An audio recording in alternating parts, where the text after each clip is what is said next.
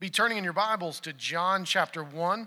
We'll be in verses 4 through 13 this morning. And as you're turning there, let me just remind you a little bit of the purpose of this section of John, really verses 1 through 18. This section of John serves as a prologue to the whole gospel. Now you may be thinking, what is a prologue? Well, a prologue helps to establish context. Oftentimes it'll connect to other parts of a story so that we can see that John's gospel is not off by itself. It's part of a greater story, and it's trying to communicate something very specifically. And what we saw just in verses 1 through 3 is that one of the key things that John is seeking to communicate is the divinity of Christ, that Jesus is in fact God. And if you remember, one of the key terms in your Bibles, it probably says word, and I oftentimes try to flex the Greek around here, but the word logos has a lot more meaning than just speech or just verbiage. It actually is the whole of the personality of God. It's actually the attributes of God made tangible in the world. And so Jesus is God incarnate, or Emmanuel, God with us. And remember, the whole point of the story is that God wants to dwell with his people. The creator of the universe wants to be with those whom he has redeemed as sons and daughters. It's a genuine desire to be with family, which is something that means a lot to us, even among just earthly family. That means an awful lot to be welcome in a place and to be desired to be there. You know, some of you know the tension of not being welcome and not being wanted, as I have in some cases. And that was before I had the charming personality that I now have. And so, you shouldn't laugh so hard, Kelly. That was not nice. Anyway, so what we have is something that we can understand, right? It's writ large in the whole of who we are. And God has designed us for a specific purpose, and Christ is about helping us to live out and bear that image in such a way that brings us joy and peace. And that's the beautiful thing about Advent and so many of the Christmas hymns that we sing. And I hope you notice that, how rich they are in declaring what this is.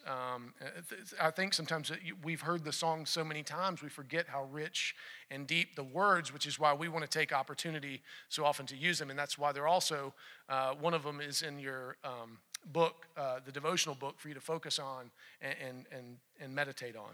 So as we turn to this text, keeping that in mind, that John is kind of telling us the story, he's giving us context. Pay attention, because what he's doing is he's declaring creation, fall, and redemption. And so he's already declared Christ has come as the exact person of God in creation, and now he's going to show us the rest of that story. Picking it up in verse 4, I'll read through verse 8. In him was life, and the life was the light of men. The light shines in the darkness, and the darkness has not overcome it. There was a man sent from God, whose name was John. He came as a witness to bear witness about the light, that all might believe through him. He was not the light, but he came to bear witness about the light. Now, before we get into unpacking that passage, let me just ask you a quick question. What is truly life-giving to you? What is it that truly brings you joy and gives you life, that gets you excited? And here's how you know. You share it with everybody around you, right? Oftentimes we share the things that are most life-giving to us because we want other people to share in this. Like, for instance, when the latest pumpkin spice anything comes out, many of you get very excited, like I do, and want to share that with people. There are, if you didn't know, pumpkin spice cream puffs, and I think they're just a foretaste of the new heavens and new earth. I think they're going to be there. I don't know how the refrigeration system is going to work, but I'm not worried about that. It's taken care of. But when we have things that we really enjoy, that bring us joy, that bring us peace, that bring us life, we want oftentimes to share those things with others. Many of you yesterday, and there's not many of you in here that fall in this category as University of Georgia fans, there's something you want to share. You're so excited. The future is so bright now that you can hardly stare into it. You need shades. And so there's things that are exciting. And so we do that with lots of things that they're not going to last long, right? For those of you who are like super excited about the hazelnut phase of our country, we've kind of moved on. For those of you who are like super excited about the sriracha phase of our country, we've kind of moved on from that a little bit too. Chipotle phase, not the place where you can get sick if you eat the burritos, but the spice, we've kind of moved on from that too. And so we these things don't last, right? And let's be honest, outside of the Patriots and the Crimson Tide, there's just not many dynasties out there. And so some things just don't last very long. And so wouldn't it make more sense for us to share things of longer lasting value? And maybe the reason that we don't oftentimes share the gospel story is because it maybe isn't changing much of our lives. Because maybe we thought that it would just kind of be plug and play, that if just, man, you thought just becoming a Christian was going to fix everything. How many of you have found that's true? You became a Christian and everything got easier and it's just been straight, easy runway from here? You would be lying if you raised your hand probably, or you'd be raptured. I don't know how that works, but you know what I'm saying? I mean, it hasn't. And so sometimes we mistakenly think that Christianity somehow should fix everything, and it doesn't. In fact, it can create more problems because it exposes deeper some of the sin and the plank in our own eye, and it exposes deeper how dark we really are.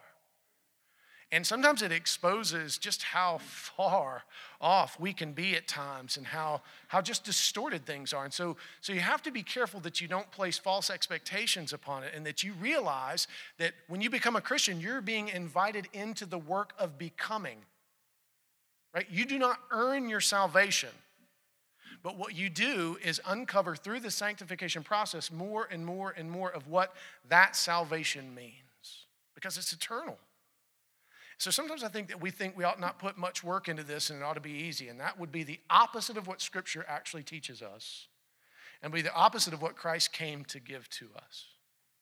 So my hope is that as we continue to cultivate our faith, as we continue to cultivate discipleship as a church, that what we would find is greater joy and peace that is worth sharing with others. And there's oftentimes I'm so humbled by the sacred ground that I get invited into. I was at a Christmas party yesterday, and there was a church before I came here that I served as the interim called Four Corners in Noonan.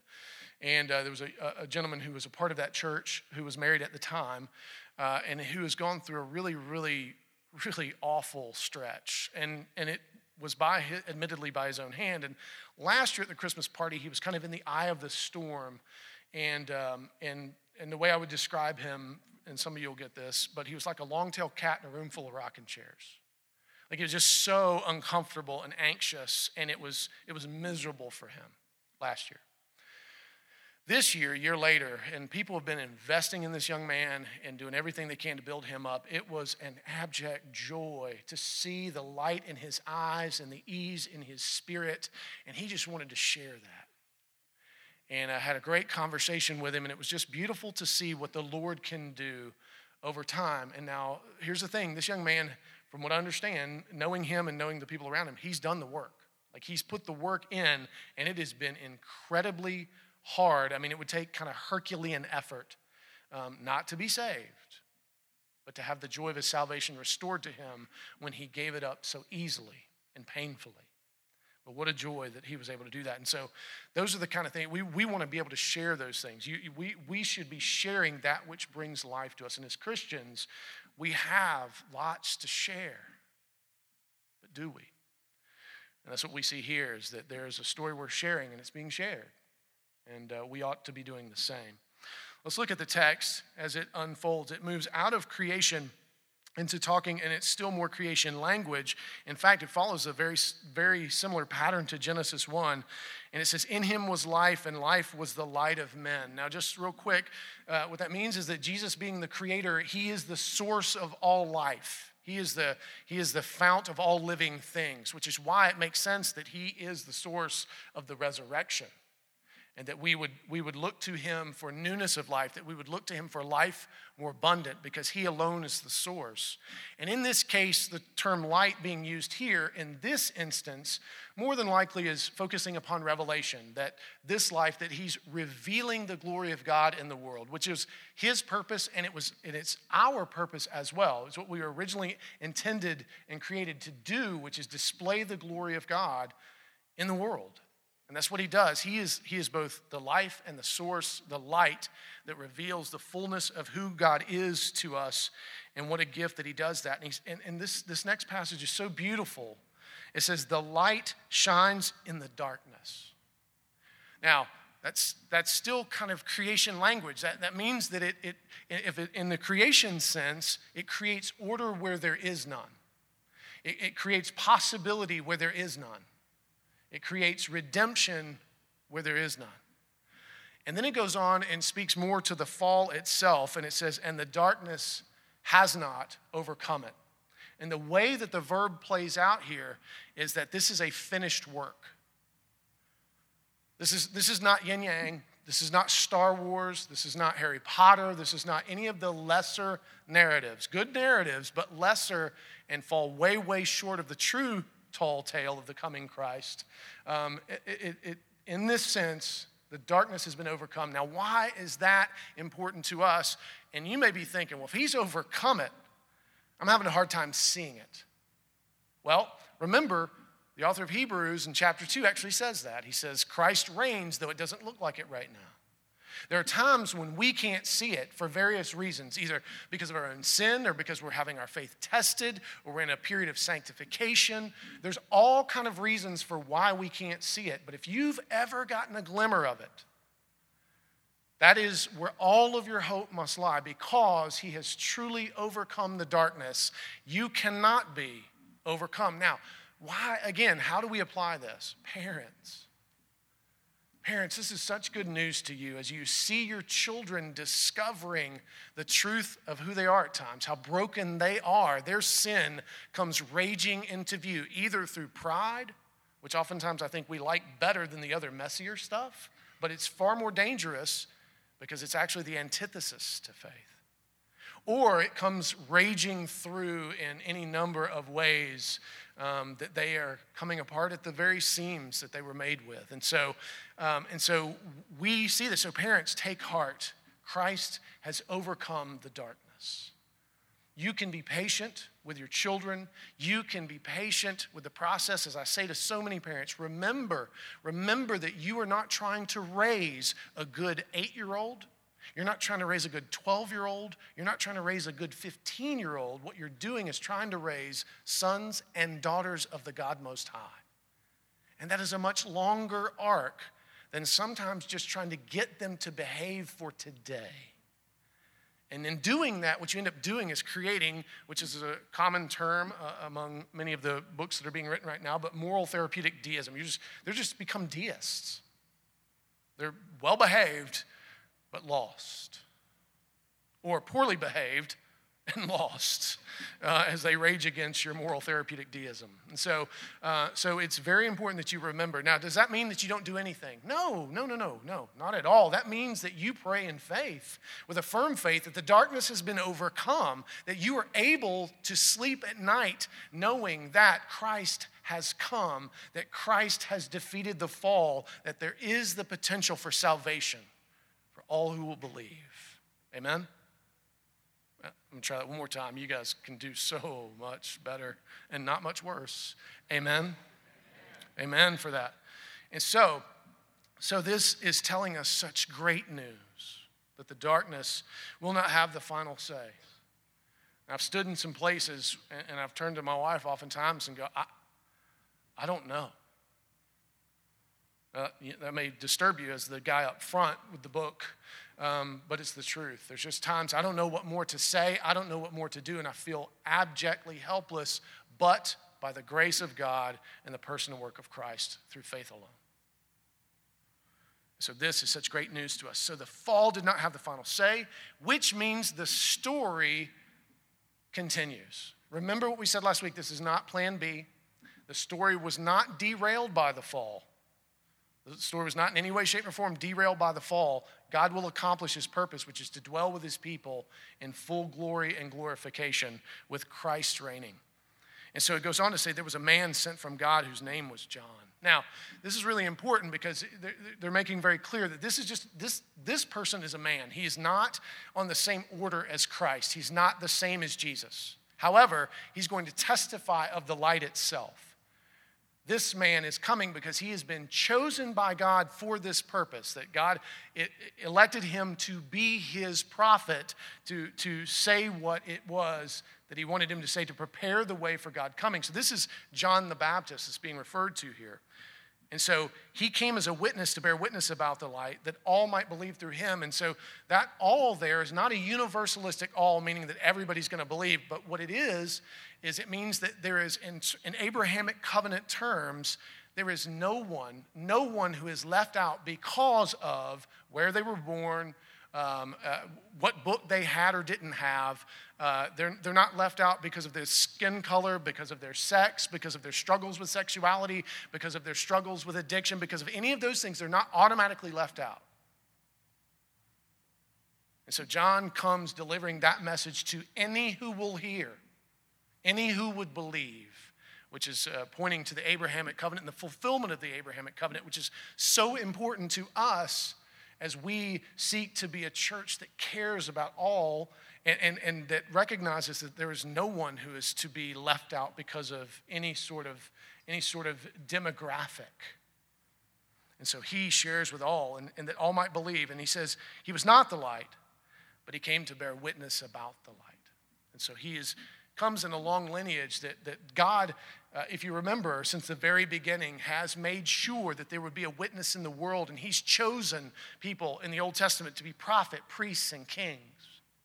In the New Testament to be prophets, apostles, and pastor teachers, and in both testaments, lest any of you think you are left out, that we would be a priesthood of all believers. Everyone who bears the image of God has the ability to bear witness. And remember, you're doing it. You're doing it whether you think you are or not. And we've talked about this before. Everybody that's around you has some opinion about you. And what are they basing that opinion on? Everybody around you that spends any sort of time with you, whether you work with them, they're your neighbor, they think something about you. And if they know you're a Christian, it automatically changes the lens, doesn't it? It makes it very interesting. And sometimes that can be good.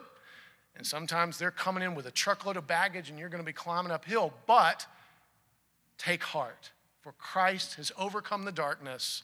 His light shines. And so as you live that out, you will have the opportunity for those to see the light that is within you and your bearing of the image of Christ. So share the story, but share it because it has changed and affected you. And if for some reason you don't have joy in the gospel, if for some reason you don't have joy in the fact that Christ has overcome the darkness and has come, that's something you should be very active in engaging and dealing with and trying to work through.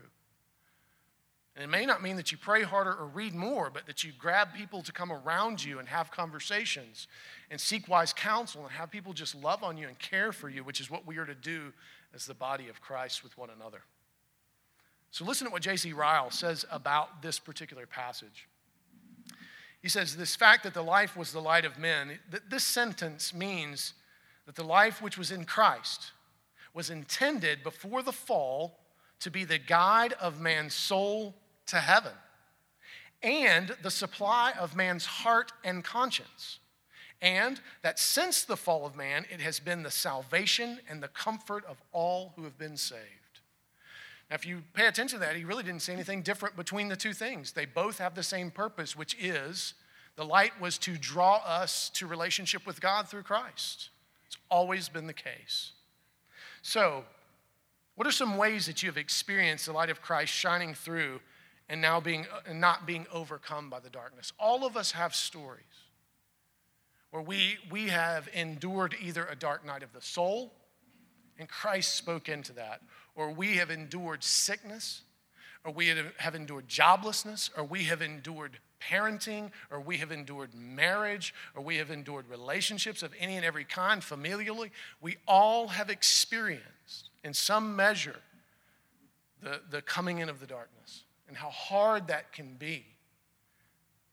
And yet, as many of you sit here knowing many of your stories, I also know that the light has come and pierced that same darkness.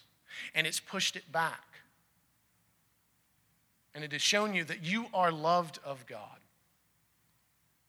And so, how can you share that with people around you? What are some ways in which that's worth sharing, particularly with your kids? I think sometimes as parents, we miss phenomenal opportunities because either we assume because the kids are around, they kind of get it and they're thinking about the same level we are, which is not true.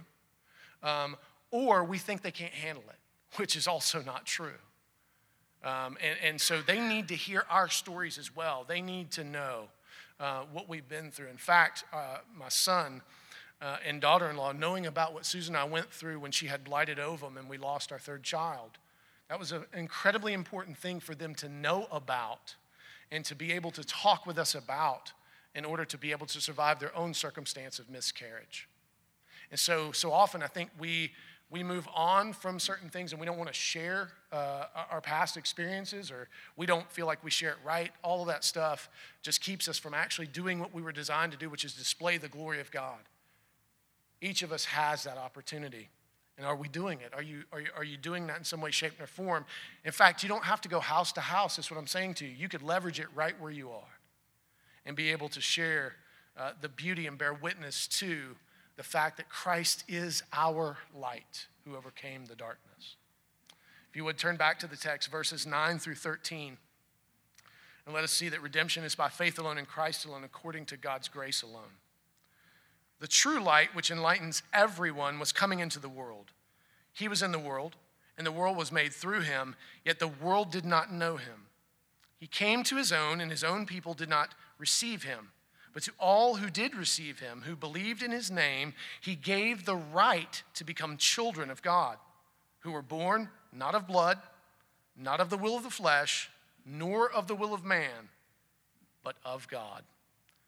So here, the light comes into the world and enlightens everyone. And what that means is that's not talking about salvation. What that means is that every person in this world owes their life essentially to God. They did not, you did not, we did not decide to exist. You didn't give yourself life. You didn't bring yourself into this world. And so something did. There was whether it's for those of you who are full-on evolutionary and non-deistic, some pillar of salt 60 million years ago determined you now, which is hard to do the math to get there, but okay. Or you were determined. You were made. Someone knows every fiber of your being. And as the psalmist says, it is the Lord our God. And so you didn't determine it. So you come into the world. You were given that light and life as a gift. How will you honor it? How will you use it? I've even said to some who say, I don't believe any of that stuff. And I'm like, all right, I get it. But if you're going to be an atheist or an agnostic, be a good one. Help common grace. You don't have to be a jerk, I promise. It's not required of you to be just obnoxious. It's not. And so we all owe a debt in some measure to the God who grants us life in the first place. And then it goes on from there and says, he was in the world and the world was made through him, which is a repetition to, again, drive down deep that Jesus is creator. That is very, very important. And it goes on to say, and the world did not know him. Now, this couple of verses here actually parallels beautifully Romans 1 through 3. Romans 1 is basically the discussion that the world, or Gentiles as it were, saw the light of natural revelation, which is creation, and they rejected it. They chose to make gods of their own fashioning and image. Think about how just even the Israelites do this. They quickly make a little bull to worship as Moses is up on Mount Sinai. And so this is a known thing. The world just didn't know him. They chose to make their own gods. And so they reject the transcendent God who becomes immanent in Christ. And then it goes on to say, not only did they reject, but the very people who were chosen to disseminate this message in the world, the Israelites themselves. He came to his own, and his own rejected him. Those who had the sign of the Abrahamic covenant, those who had the law, those who had the prophecy, those who had all that pointed forward to Christ, they too rejected. Which, as Paul sums up, and he's essentially quoting the Psalms, all have fallen short of the glory of God. All are broken and in need. And so what John is doing in these verses very quickly is leveling the playing field. There is none of you who doesn't owe a debt to the Lord our God for their life. You have been given breath in your lungs as a gift. And there is none of you who will choose that God for your own. And as Moses puts it when he's about to die because he cannot go into the promised land, he says, it's not that you have to ascend into heaven to try to get this or swim across some ocean to find it. It is in your heart and in your mouth. And the problem is not only that you can't, but you won't. You are in abject rebellion and you're broken beyond repair. You cannot save yourself. So John is making it very clear here that apart from Christ, there is no salvation to the Lord our God. And so he goes on to say, not only does his own reject him, but there is a way. That's not just bad news. He says, but all who did receive him, notice that, receive him. All who did believe in him.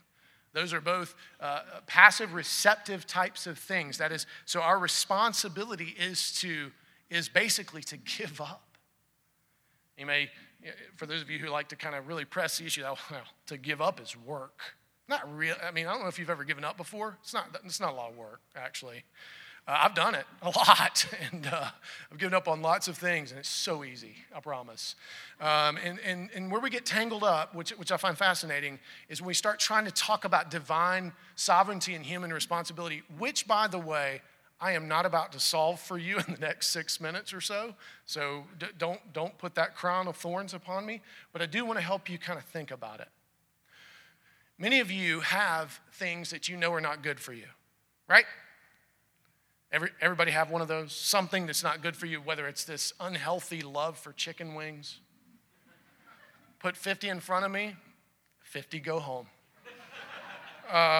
Which is so bad. It's terrible.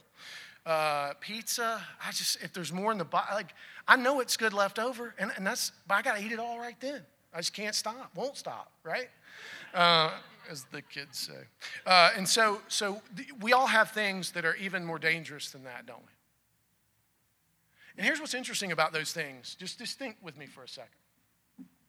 Of the things that are really bad for you, whether that's porn, or whether that's your pride, or whether that's just an unhealthy kind of worry about politics, or whether it's food, or whether it's any of the things that we could pick. How many times do you have to talk yourself into doing it? You put 50 in front of me, and there's no conversation.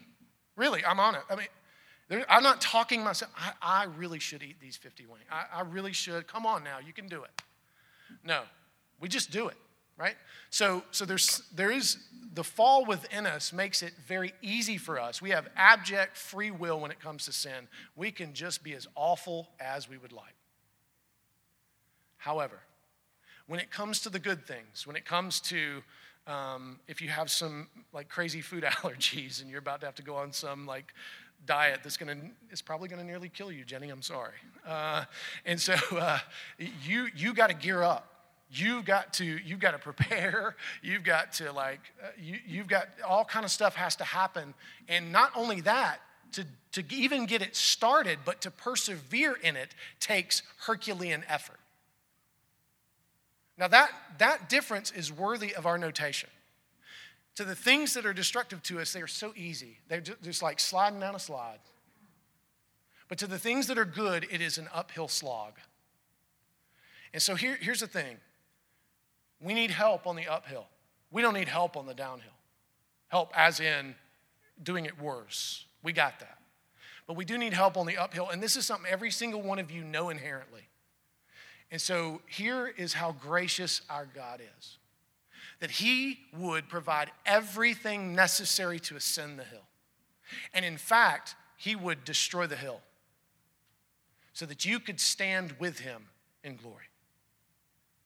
And that your sin, that darkness which is swept over you, that is so easy, that comes in so quick, that you feel like, even if I was an alcoholic, and there are times in my life where, and haven't engaged in being drunk in years, and I remember this was in Macon. This hasn't really happened up here, but in Macon there was a bar right outside of my neighborhood. And there's times I'd be going home, and it's as if I'd gone to CJ's 1,000 times, which, by the way, only went once, and I ate like 50 wings, and that kind of ruined it for me.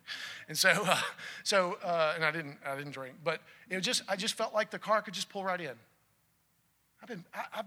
That's been dealt with for years, over a decade. It feels like it just comes right back, doesn't it? So easy. I've been trying to get back into working out. I've downloaded an app.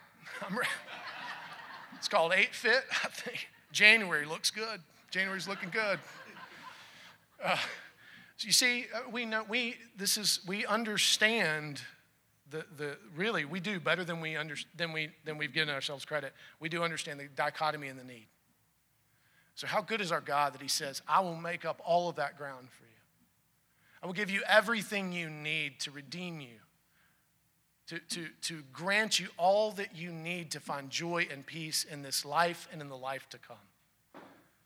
And so we are not born again by blood. Doesn't matter who your family is. Doesn't matter where you were born. We are not born by the will of the flesh. That means grandma's prayers. That means auntie's prayers. That means your prayers. That means anybody else's will. We're not born again of that. And we're not born again by our own Herculean effort. We're just not, because we can't do it. We can't make it.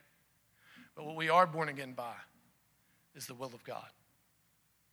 What a glorious thing that is. And I know for so many of you, you think, but what about those who are not? Right? Which is a great thing to be concerned with. But if this holds true, you're not going to redeem them by your will. You're not. And so the thing to do is share the story with them. If you love them and you care about them, share with them the joy and the peace that you have in Christ alone, by faith alone, through God's grace alone. So that is what John is calling for us to do and for us to recognize. And as I said, this actually unpacks Romans 1-3 in such a beautiful way. And while it doesn't totally reconcile our understanding of human responsibility and divine sovereignty, it at least gives us, and in fact, I'm trying to think who I was talking to about this recently, who was asking me about it. May have been Tyler. Was that us on Saturday? We were talking about this. I hate to put you on the spot. You did great. Yeah, it's good. Right answer. But sometimes I think we try to make it flat, right? It's not flat. It's so complex. God invites us into the story. That means we have some responsibility. God oversees the story and ensures that it will end the way he determined it would end because not because he's a puppeteer, but because Christ has already defeated the darkness. You understand?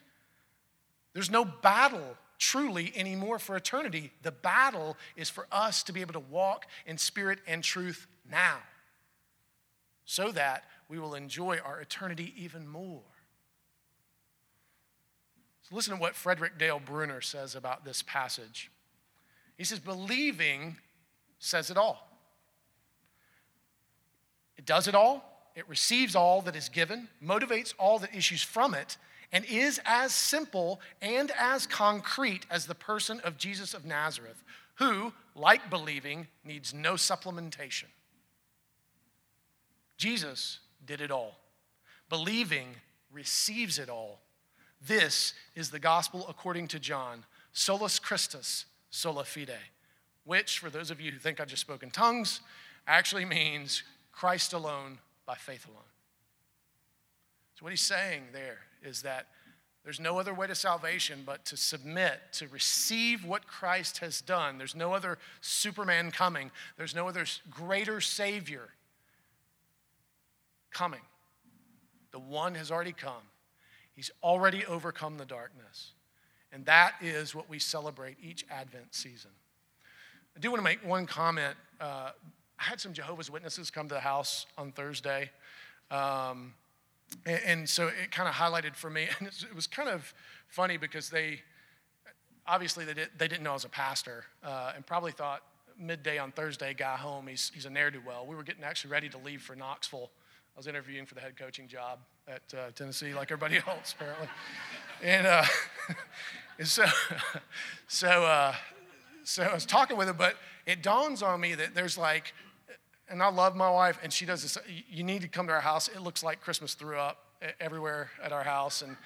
And you know, I don't know if you know anything about Jehovah's Witnesses, but they're not cool on Christmas at all. And so I'm standing there with the wreath and the trees, and you know, they're like, man, you're in bad shape. And so we get to talking, and of course, one of the moves she makes is she says, hey, you know, the light is coming brighter and brighter and brighter into the world, just like the fact that we have learned that Christmas is a pagan holiday.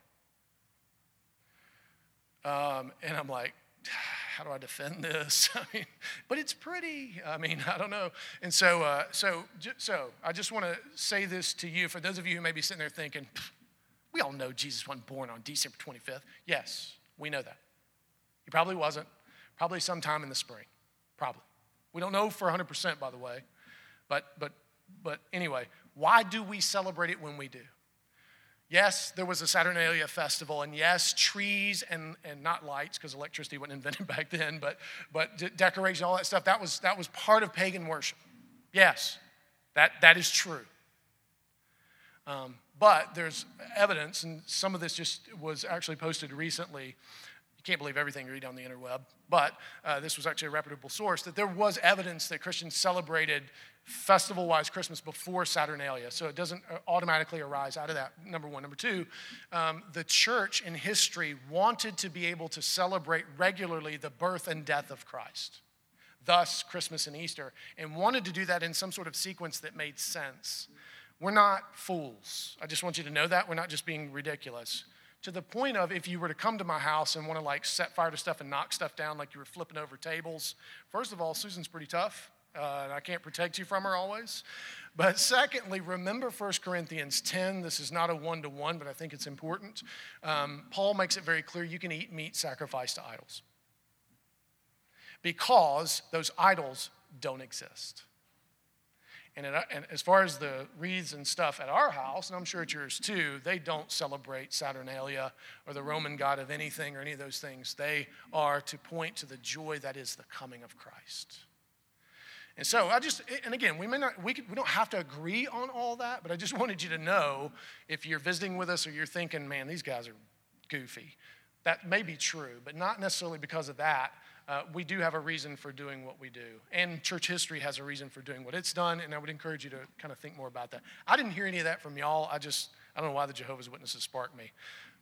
It ended funny. This has nothing to do with the sermon, but since I brought it up, when she said, you know, we can learn things. And I said, oh, well, maybe you guys will learn that Jesus is God. And she goes, no, we won't. I said, so I'm not getting a Christmas card from you guys? Is this how this ends? Anyway, it actually ended fairly well, other than that. So here's the thing. What's your story? What is your story of coming to receive and believe in Christ? We all have different stories in this regard, and no story is better. So it's not better if you have like some ridiculous, prodigal, filthy, foul story. Let me just tell you, as a ridiculous, filthy, foul prodigal once, it's not better. The scars I bear, the things I have to deal with year in and year out, it's not better. My wife, who's known Jesus the whole of her days, although not perfect, I would trade her. I wouldn't give her my burden, but I would definitely match hers. Because what a joy it would be to have known him all those years. I rejected him and hated him and was destroying the very image, destroying the very body he had gifted to me. And so we all have a story in which you didn't choose to bring things into being. The sovereignty of God made it such that you were surrounded with what you were surrounded by, so that you would hear that message. And he's inviting you into that story. And so he is ultimately the one who's responsible. And he is good. And he continues to be good. And so how do we participate in the thing that he's inviting us into, which is to share in this story, to use the gifts and abilities that we've been given to honor and glorify him and to help bring joy, the light of life to future sons and daughters and present sons and daughters. So what do we learn from this text? Well, John 1:4-13 teaches us that Jesus is the true redeeming light that has defeated the darkness. That is such great news. Remember that always. You need to remind yourself of that. You need to remind each other of that as you find yourself in difficult and broken and hard circumstances. And you can't do it cheaply, by the way. You slapping it on there like a bumper sticker doesn't just make it go away. Sometimes you've got to abide as evidence of the light penetrating the darkness and maybe not even say very much at all. And there are other times where you should give scripture to encourage and lift up, and you should pray to encourage and lift up.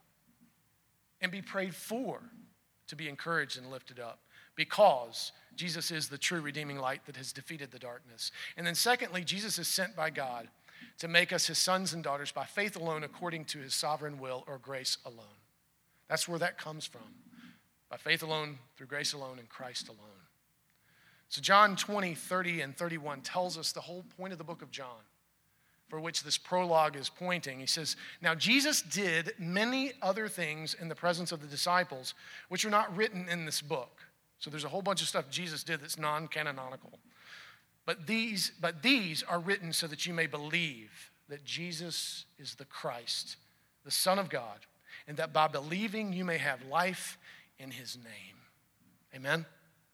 And what a joy that we get to, on this day, celebrate the life of the light of men and women, all humanity, the sons and daughters of God, in the table, that we would get to celebrate the Lord's Supper. I'm going to transition not so gracefully, I'm sure. That wasn't too bad. So what a gift that we get to see the word displayed, made visible in the broken bread and in the poured cup, that we would get to be nourished in our faith by what Christ leaves in the world to continue to remind us of who and whose we are, that this story matters, that this table, these meager elements say, the darkness has been overcome. The elders would come forward and go ahead and take their places.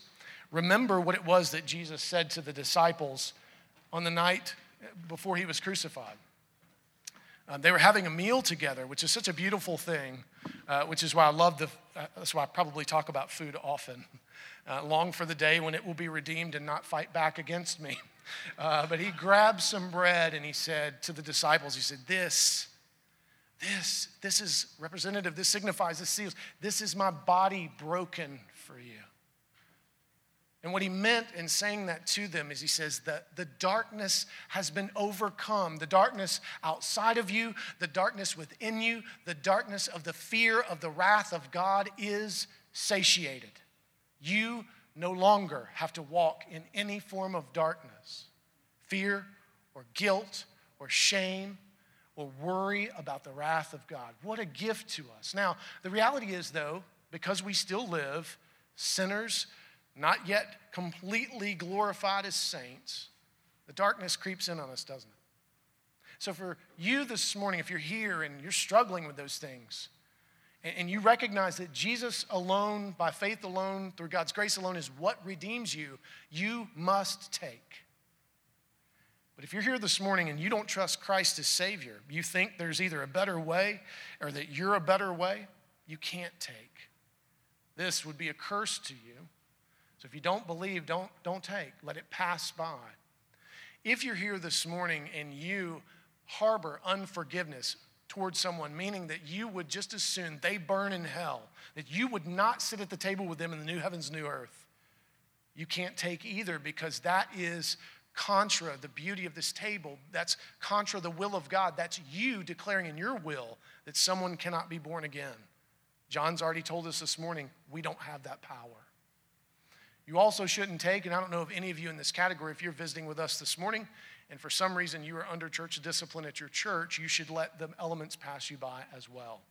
But for everybody else that's stumbling through life, that is stumbling through Advent, that forgot to order stuff when they were supposed to and it's coming in late because Amazon's 2-day thing is a lie,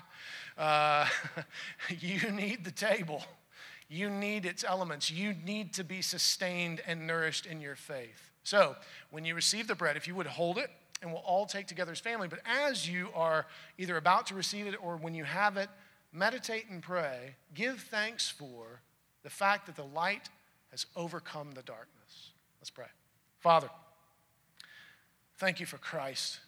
Thank you that the darkness that was so real and so powerful and so destructive that it could not have the final say, that it was no match for the light of Christ, that it was no match for your love for us, that it was no match for your glory. May we walk in the newness of that. May we walk in the glorious redemption that has come through the broken body of Christ and all that it has paid for. Help us to be a people who walk in such joy and peace, that others will want to know our story, that when we share our story, we have something of substance to share. In Christ's name, amen.